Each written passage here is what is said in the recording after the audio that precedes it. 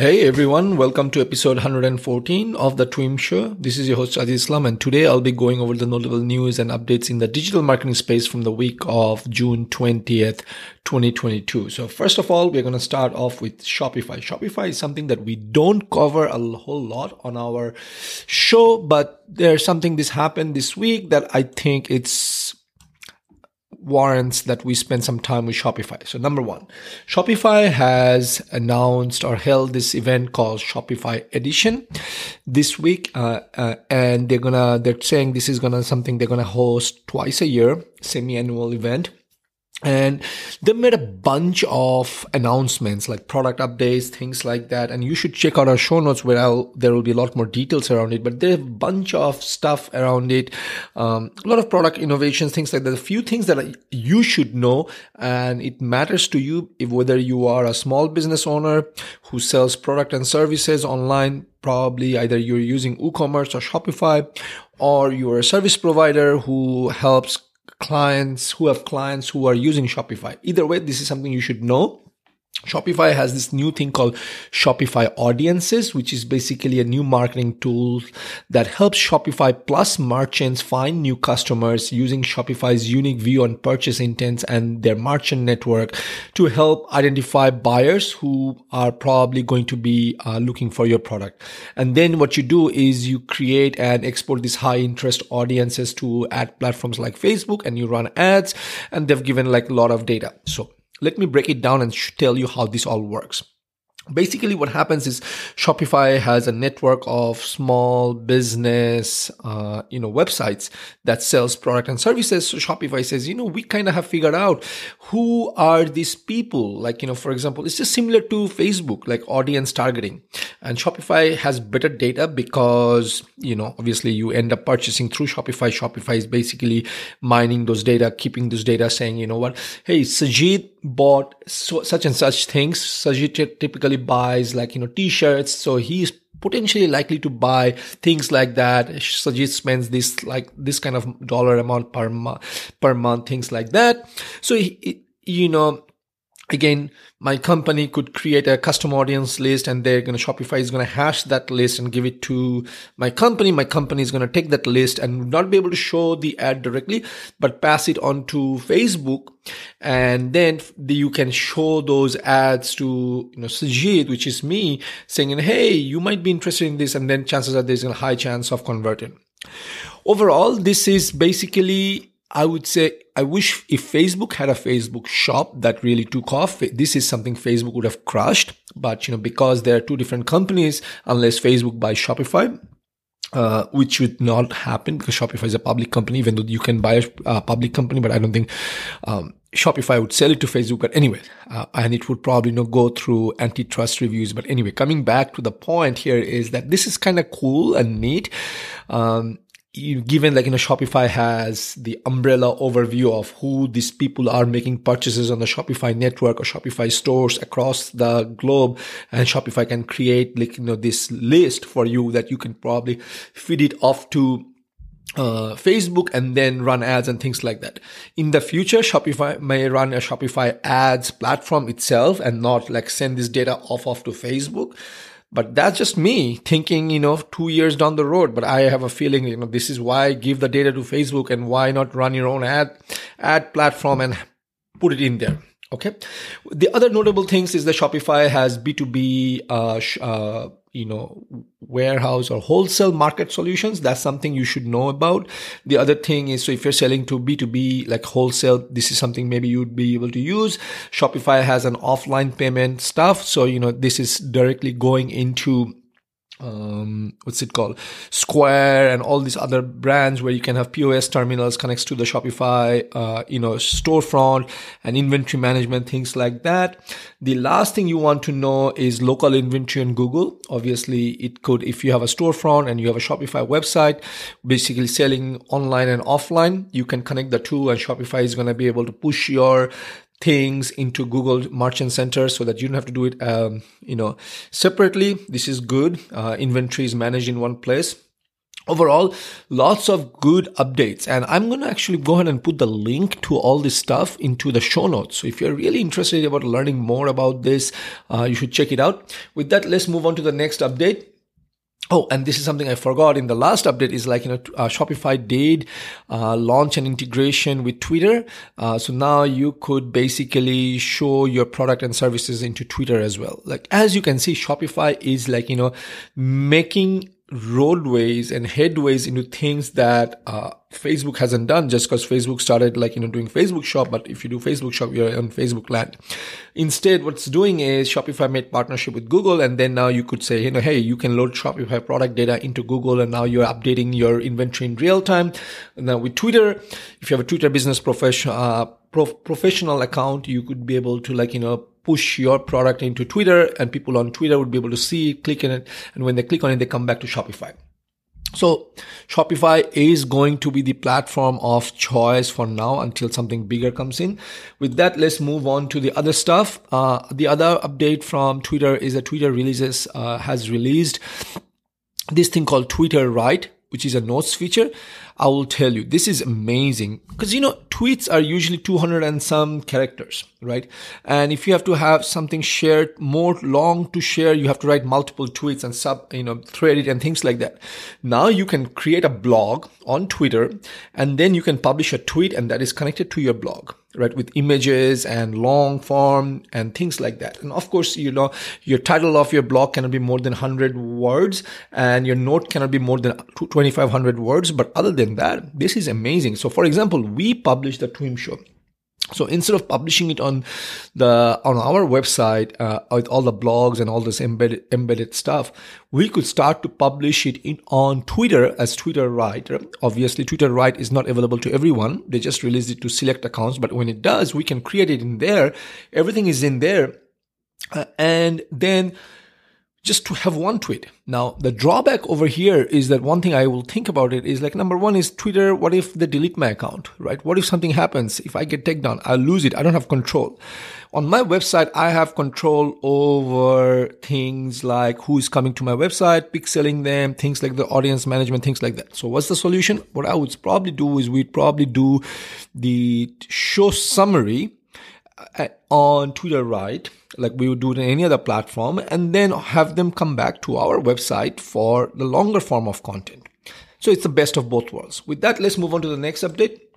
LinkedIn has updated their event engagement. Why am I saying event management? Event engagement options and simplifies repost process. So what that basically means is that LinkedIn, obviously events are taking off, about 224,000 events being added to the app each week. Now you can comment on those events in prior, during, or after the event, and you can people who like it can see it, people who are part of that event can see it, things like that, but they will not get notified unless you tag someone directly. Unless you tag me to that event, I will not see the notification, but you're going to see this. So basically, LinkedIn is making it way for you to engage, spend some more time on the platform. So that's one. The second thing is LinkedIn is doing is simplifying the repost process. You know how on Twitter you have this option retweet and retweet with comments, things like that.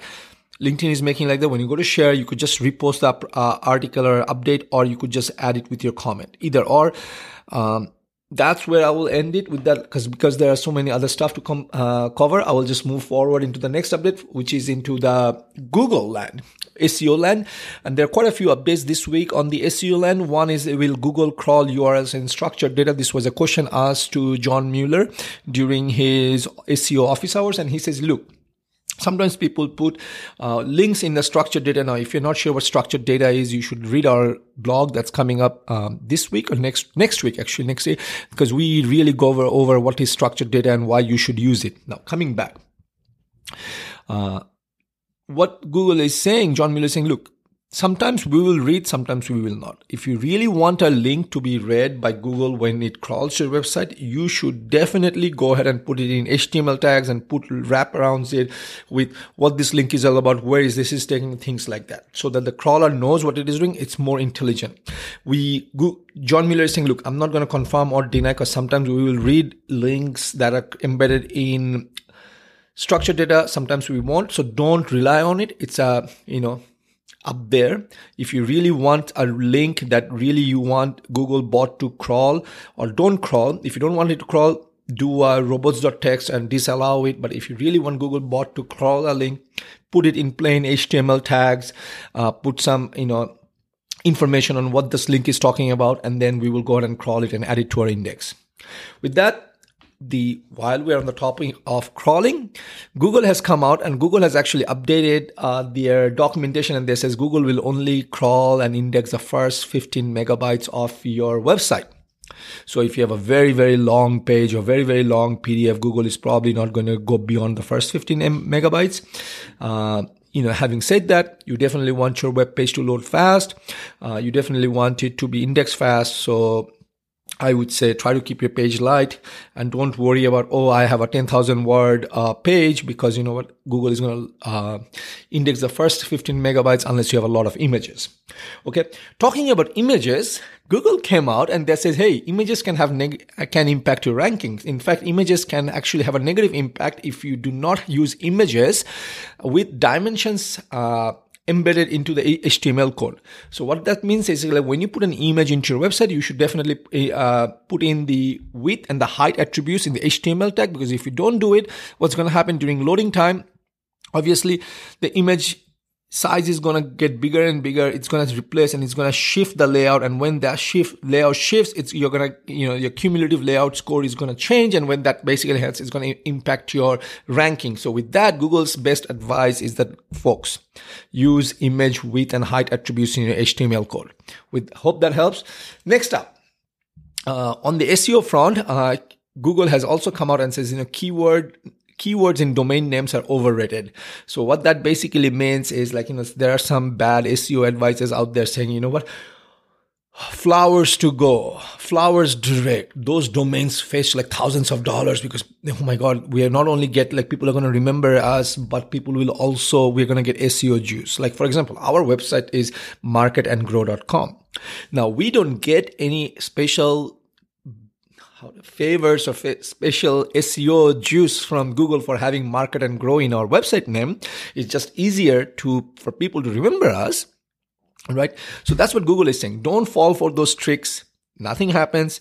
What matters is having good quality content so that people can find the answers to, and you should pick a name that will, help your business in the long run. Okay.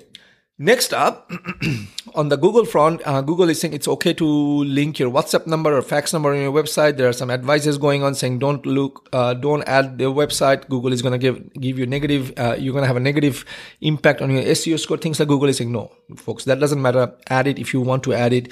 But no, obviously I will tell you, don't add it because, if you do it, a lot of spammers are going to call you. You're going to get constant phone calls. We don't have our web phone number on the website because of that reason. We don't put phone numbers because people are going to spam us. As it is, we get enough spam. I don't think we need more spam. Fill out a contact us page or contact form and we will get to you, whenever we can. Talking about, other stuff, Google has announcements or updates for you for product variant pages. This is primarily for e-commerce websites. Basically, if you're an e-commerce product company and let's say you sell shoes in red and blue, Google is saying, if you want your search results to show up, you have a product variant, right? You have shoes, but you have a variant of red and a variant of blue. If you want both of them to show up, or if your product if your products show up in a Google search results, product search results, you want to make sure that, your products are unique, have the two different pages. If they're in same different pages, you make sure that, there is a way to identify that they're two different products. If not, we're not going to show you in Google product search. And I'm going to go ahead and put all the details about what to do and what not to do in the show notes. So obviously you have to go check it out. But all I'm saying is that if you have a website, and you have different versions of the same product, you want to make sure that there are specific rules you're following when you create the product URL. If not, you're not going to get the SEO juice. Now, if you say, Sajid, I don't care about the SEO juice because you know what? We run our paid traffic. Good for you. Amazing. I'm happy for you. However, you definitely want free traffic. Who doesn't want free traffic? Because that's going to be free money for you. But if you hate money but you're still in business, I would want to ask you why you are in business. Okay, with that, also with the product variant pages, I will tell you, you have to make one of the page, the primary page, which is putting in the canonical tag on it. You have to put one of the URLs as the canonical URL for the product, which is basically say, hey, this is the master page, and off of this page, everything else comes off. Like this is the shoes page, and then from there we have the red, blue, white, green, whatever shoes you have. Hope that helps. With that, let's move on to the next update, which is Google is changing the requirements for local service ads. Okay. This applies to people such as real estate brokers and agents, lawyers for personal injuries, HVAC services, home cleaning services, tree care, and roofing. So what they're saying is like the process to create local service ads has not changed. But, previously you had to have one review to be able to create these ads. Now you have to have a minimum of 5 reviews. And I feel like, what Google is doing is kind of, putting the bar high so that, everyone can put one review. You can write your own review, or you could create a fake account and do it. Google wants, obviously Google wants to send you to high quality service providers. So they said you want to have 5 reviews. I don't see anything wrong with it. So if you're a realtor, broker, agent, or lawyer for personal injuries, HVAC service provider, home cleaning, tree care, or roofing, you probably want to take attention of that. Okay. With that, the last update for this week is an update from Google had an SEO day. There, John Mueller went in and talked about it. He basically talked about page experience, which is very big. We have blogs on it. Talked about it a lot on the show. Page experience matters. You want to make sure, you have, a good biggest content list, contentful paint, LCP, first input delay, and cumulative left shift layout is all good because, they use the score to figure out whose results to show. And now they're using they have a new field called interactive to next page, INP. It's a new statistics. They haven't started using it, but they're going to start using it in the future. The other stuff you want to know about is video, images, video and images takes on a more prominent role. Google now has a WordPress plugin for creating web stories. You want to think about it. I didn't know that. So I'm glad I do this show because now I know this. We have to look into it before more this week. Authentic product reviews are factored into rankings. So do not try to game the system, folks. I've talked about it. This makes a big difference. But, if you have good product reviews, Google is going to give you SEO juice. Google is going to put your product in front because after all, you will stop going to Google if you don't get good results to your search queries, right? It's just something very natural, very basic, but some people often forget it. Okay. And when you try to game the system, Google finds out they're not happy. They're going to ban you for life. Okay. With that, folks, that's it for this week in marketing. Now you know everything to be in the know. This is your host, Aziz Islam. Until next week, take care. Bye-bye.